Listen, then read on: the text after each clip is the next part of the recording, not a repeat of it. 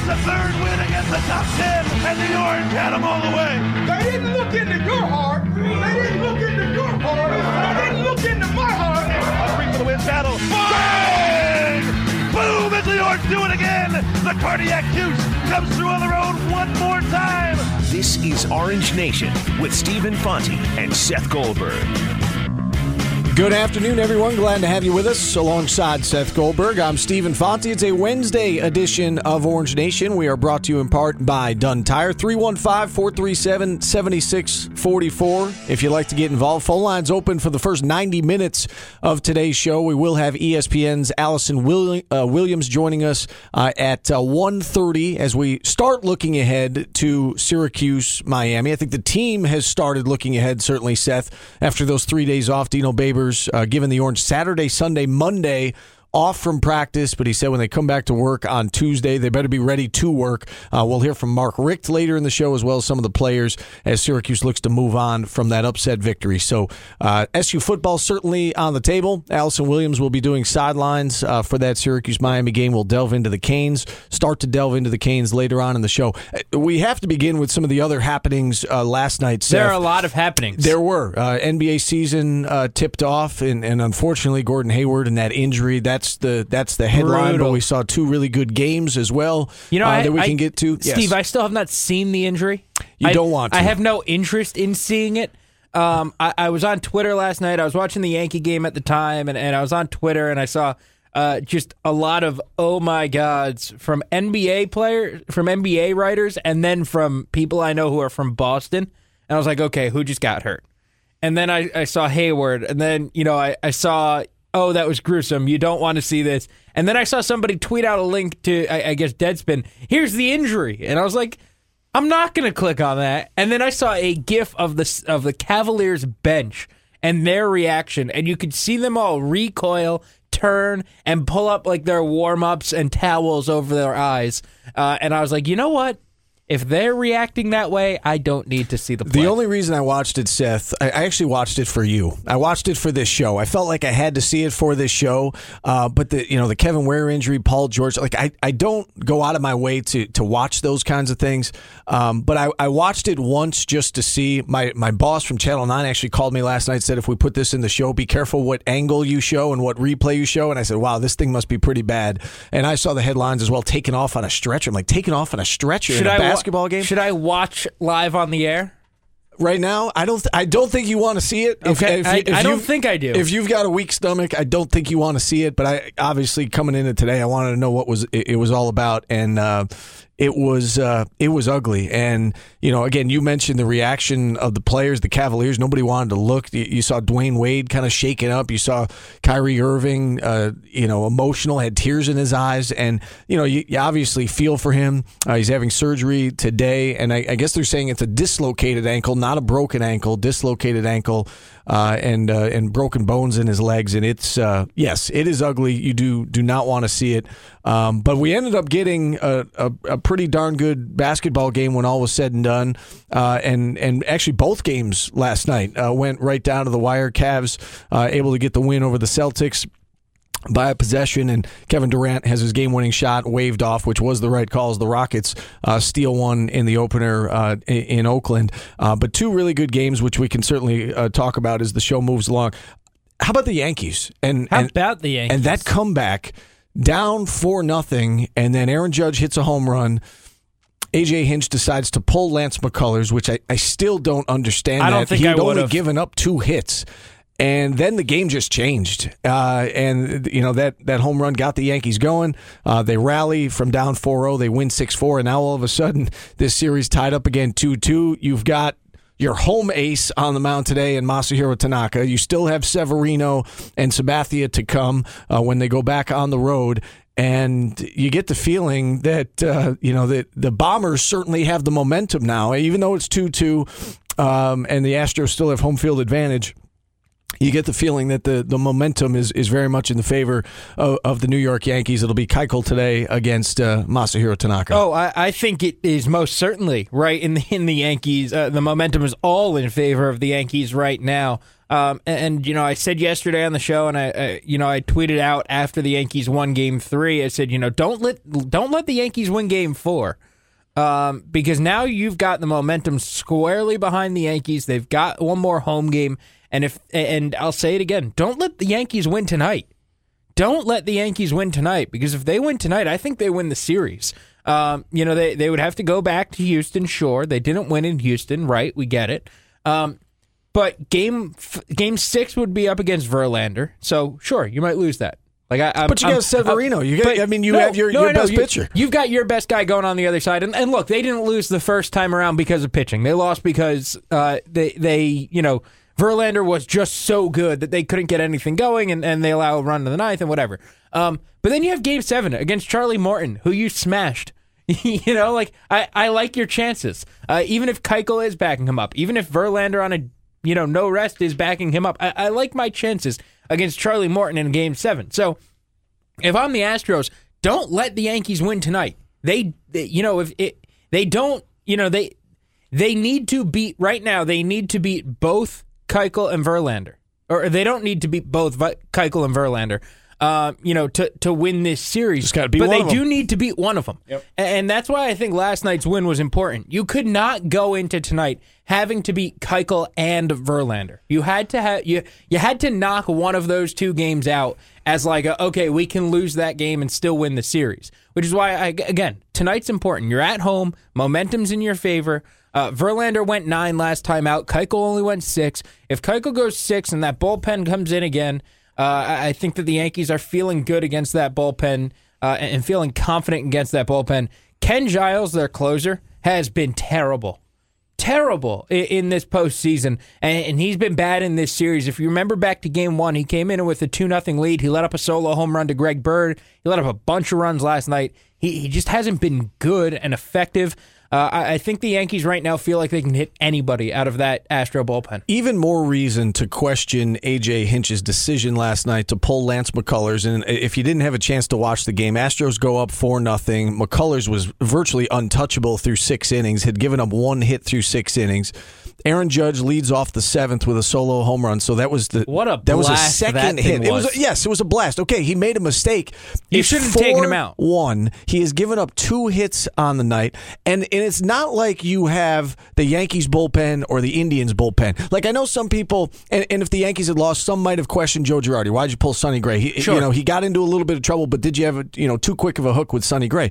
Well, the difference is that the Bombers have arguably Robertson the best and bullpen Canely and Chapman and Green in the game, and if not, maybe the Indians do. If you're Terry Francona and Joe Girardi, I'm fine with that if you have a little bit of a quicker hook, because that is the strength of your pitching staff, especially when you're on, arguably your 4th starter.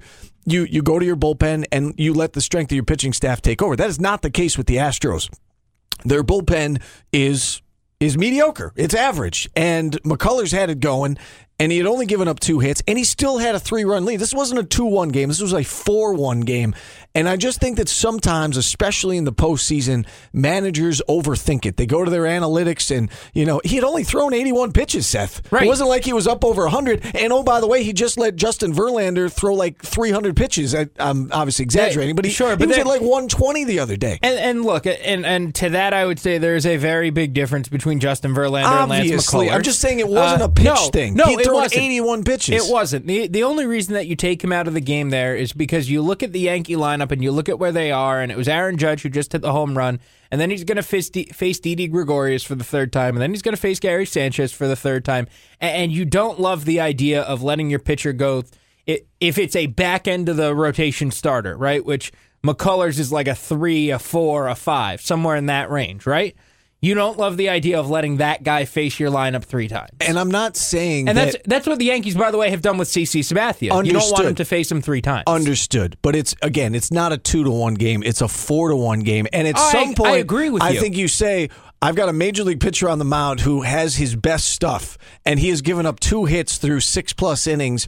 I'm going to give him one more batter. He made a mistake. I'm going to give him one more batter. And then maybe if Didi gets on, or and then you pull him. But again, your bullpen is not your strength, and you had a guy who had it working. And I would imagine, and I saw them talking about this on the post-game show with A-Rod and David Ortiz. I would have to think that it gave the Yankees a shot of hope, a shot of adrenaline when they see A.J. Hinch go to the mound, pull McCullers, and they got to be thinking to themselves, okay, we have a chance now. We've got 9 outs left. The guy who's been baffling us all night long is out of there. Now we get to their bullpen. Now we have a chance. And I think that decision, obviously we'll look at it from a Yankees perspective and say Judge's homer changed the momentum of the game. I think that decision, more so than the home run, changed the momentum of the game. Oh, yeah. I think that decision was huge. I think that decision was foolish when you look at it. Davinsky comes in, and he's been great all year long, but he lets up a triple right away to Didi Gregorius. So not only have you now allowed a home run, but you've allowed a triple, and immediately there's man on third with nobody out, right? And so I think that whole thinking was kind of flawed, and it didn't really work. It certainly didn't work to their advantage. But I have to point out, Aaron Judge hits a home run and a double. And this coming a day after he hits a home run, makes those 2 catches. Gary Sanchez finally gets a hit and rockets in a key spot. Well, yeah, and it was the first hit that he had all series, and it's a rocket double to right center field. You're seeing them finally make an adjustment. And I know that it's weird to say, oh, they've been in a slump for so long. It's been 10 games. The 2 of them have struggled mightily through the playoffs. It's been 10 games. That's a week and a half in the regular season. And you could see that they are making adjustments, that, they realized, oh, this was how I was pitched. This was how I was pitched. Let's see how I can hit this pitch. And on the Judge double, a breaking ball low and away that he hooked into left field, Sanchez rocketing one the other way, you can see that they finally made that adjustment and said, all right, I got to be better at this. I got to be better at that pitch. And, last night they were, and if they're going to get hot again, and if they're going to feel good about themselves, and they're going to know what's going on, there is no reason why the Yankees not only could win tonight, not only can win over the weekend, but there's no reason why they can't win the World Series if these 2 are going to get going. Yeah, I mean, last night you felt like the series was on the line when they fell down 4-0, and you figure, well, if they're down 3-1, very little chance that they're going to be able to dig out of that. But again, now it's 2-2, and as we've been talking about, the momentum certainly on the side of the New York Yankees going into Game 5 tonight. I know that Masahiro Tanaka has been a different pitcher with day games and night games. Where's the 4 o'clock I don't game? know. I mean, where does that fall? Is that a night game or is that a day game? 4 o'clock. I don't know. But hey, he's been a different pitcher home and road, and he was fantastic in Game 1. He was, yeah. So, you know what? Maybe he's just amped up in the playoffs, and he's just like, you know what? Forget what time it is. Forget where these games are. I'm just going to go, and I'm gonna shove, as they might say. I'm going to just go pitch, and I'm going to go throw, and I'm just going to kill it. And he has. Right? I mean, you can't complain about what Masahiro Tanaka has done this postseason. And if he's going to go match Dallas Keuchel again later today, you take that thing, you run. And, I had a text from Matt Michael earlier today, because we won't have a Yankee show, but that does not mean we don't talk. And he said, you think they can get to Keuchel? And I said, the way they're playing, why not? And if they don't get to Keuchel, can they at least knock him out after 6 like they did in Game 1? And, get to that bullpen, because that's all they need to do. Like, Keuchel's not going to go throw 9 innings like Justin Verlander. He's not going to throw 130 pitches the way Verlander did.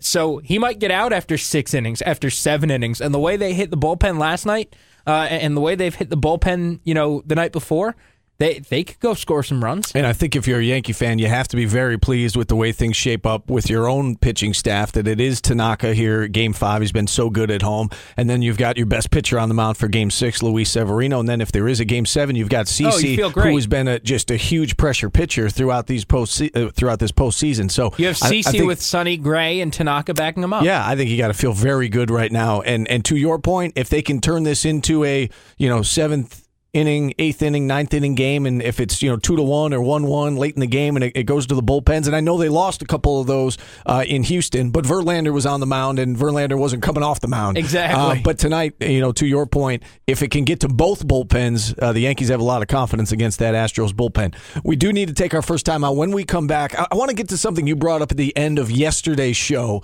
and I took issue with it. We didn't have time to discuss it. I want to discuss it next. 315-437-7644. Back after this on Orange Nation. Game day coverage of Syracuse football on ESPN Radio is brought to you by CNYRealtor.com and Geico. We are the pulse of the orange. ESPN Radio 97.7 and 100.1. Live from the dboffers.com powered by Drivers Village studio. This is ESPN Radio. 97.7 FM Syracuse. And 100.1 FM Oswego. This is Orange Nation with Stephen Fonte and Seth Goldberg. Steve and Seth with you on a Wednesday edition of Orange Nation. Time to get to today's business. No Max today. He had a better offer. Yes. Can I say on the radio where he is? I think so. Max he ditched told us. We can tell. Max ditched us to go to the Yankee game.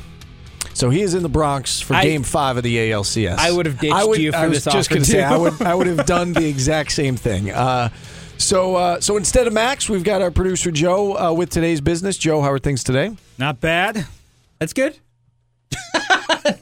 No, Seth, it's not good. It's not bad. I'll take that as an answer. Just electric chemistry, as always. In the first quarter of his first game with the Celtics, Gordon Hayward dislocated his ankle and broke bones in his leg, likely out for the year. How does this change Celtics' expectations?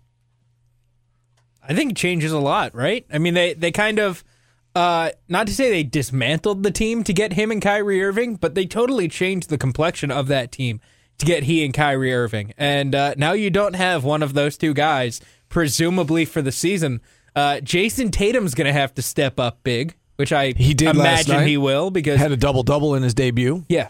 He was pretty good. I got the impression, I saw him twice live, in person last year, and I was like, he's going to be really good in the NBA. And if he can this year. I like the youth on that roster, Jaylen Brown and Jason Tatum, and you add Kyrie into the mix. I will say this to answer your question, Joe. A lot of the people that were pointing to, well, the Celtics, are not only going to compete with the Cavs, but I think they're going to be the Eastern Conference representative. A lot of those people obviously pointed to two reasons: Kyrie and Hayward, and now Hayward is out of the mix. So, does it affect the balance of power? Again, I still had the Cavs as the best team in the East, and until I'm proven otherwise, I'm going to continue to say that. Obviously, this injury is a tough blow for the Celtics. So, yes, I think the Cavs are the clear-cut favorite. Celtics are still number 2, I think, but yeah, the Cavs are the favorites. So it doesn't open the door for division-winning Brooklyn? I don't think so. Not this year. I know that's disappointing to you. Heartbreaking. This year, Philadelphia drew 70,000 fans for the NFL Draft. Next year, the draft will be at AT&T Stadium in Dallas. How many people do you think will show up? I think they're going to pack the place. I think they're going to get like 100,000 people to show up for the first night of the draft. I have been to one draft event, and that is more than enough for me. One NFL draft? I went to the NBA draft. I would imagine it's the same thing, right? I've been to several NBA drafts. I feel like it's one of those things you don't have to do more than once, but like they're moving this around now, and they've got 100,000 seat stadium and plus room on the field if they want to use it. I think they're going to get 100,000 people there. That's a cool venue. Yeah, I think it's not the same old. So a different geographic location, I guess we'll get to experience it. So yeah, I think they'll draw well. Now, if they had it there every year, are they going to pack the place every year? Probably not. But I think for the first time, yeah, I think they'll draw pretty well. By the way, is that prediction like The Price is Right, where you want to get to the closest without going over? I'm not sure they're going to get to 100. That's a lot of people. I know, but for the draft, there were 70,000 standing outside in Philly last year. And because it's a novelty, it's new, it's different. So maybe for this first, 100,000 is a lot. But that's a lot of people, but why Joe, can't they do that? I'm going to take the under of 100,000, but I do think they're going to draw well. Okay. Steve goes under. Seth is I set the number. At 100,000. Yeah. All right, we'll find out next year. Just leave it in the draw outside. Yeah. We've done that before. I'll report back to you. Bulls forwards Nico Mirotic and Bobby Portis got into a fight at practice yesterday. Mirotic was left with fractures in his upper jaw and a concussion, and he's out indefinitely. I find this fascinating. We don't normally hear this in the NBA. You hear this in football all the time where there are preseason fights and training camp fights, and they're usually about nothing. But, like, these guys got into an all-out, like, brawl, it seems like. Portis has been suspended 8 games, by the way. And now looking on the on the Twitter timeline, it looks like Mirotic is expected to be out 4 to 6 weeks. He's got to have with surgery. A fractured jaw. He's got to have surgery. Yeah. This was one heck of a fight. Yeah. Not a great thing face. to do before your first game. And not your best a good player thing to do happens to your best player. Yeah, your best player is now out for a month and a half minimum. So we thought the Bulls were going to be bad. They're going to be really bad, especially early in the season. And apparently these guys have a history, and they've been going at it throughout training camp, and things boiled over. But that must have been one heck of a fight to leave these guys in that bad a shape.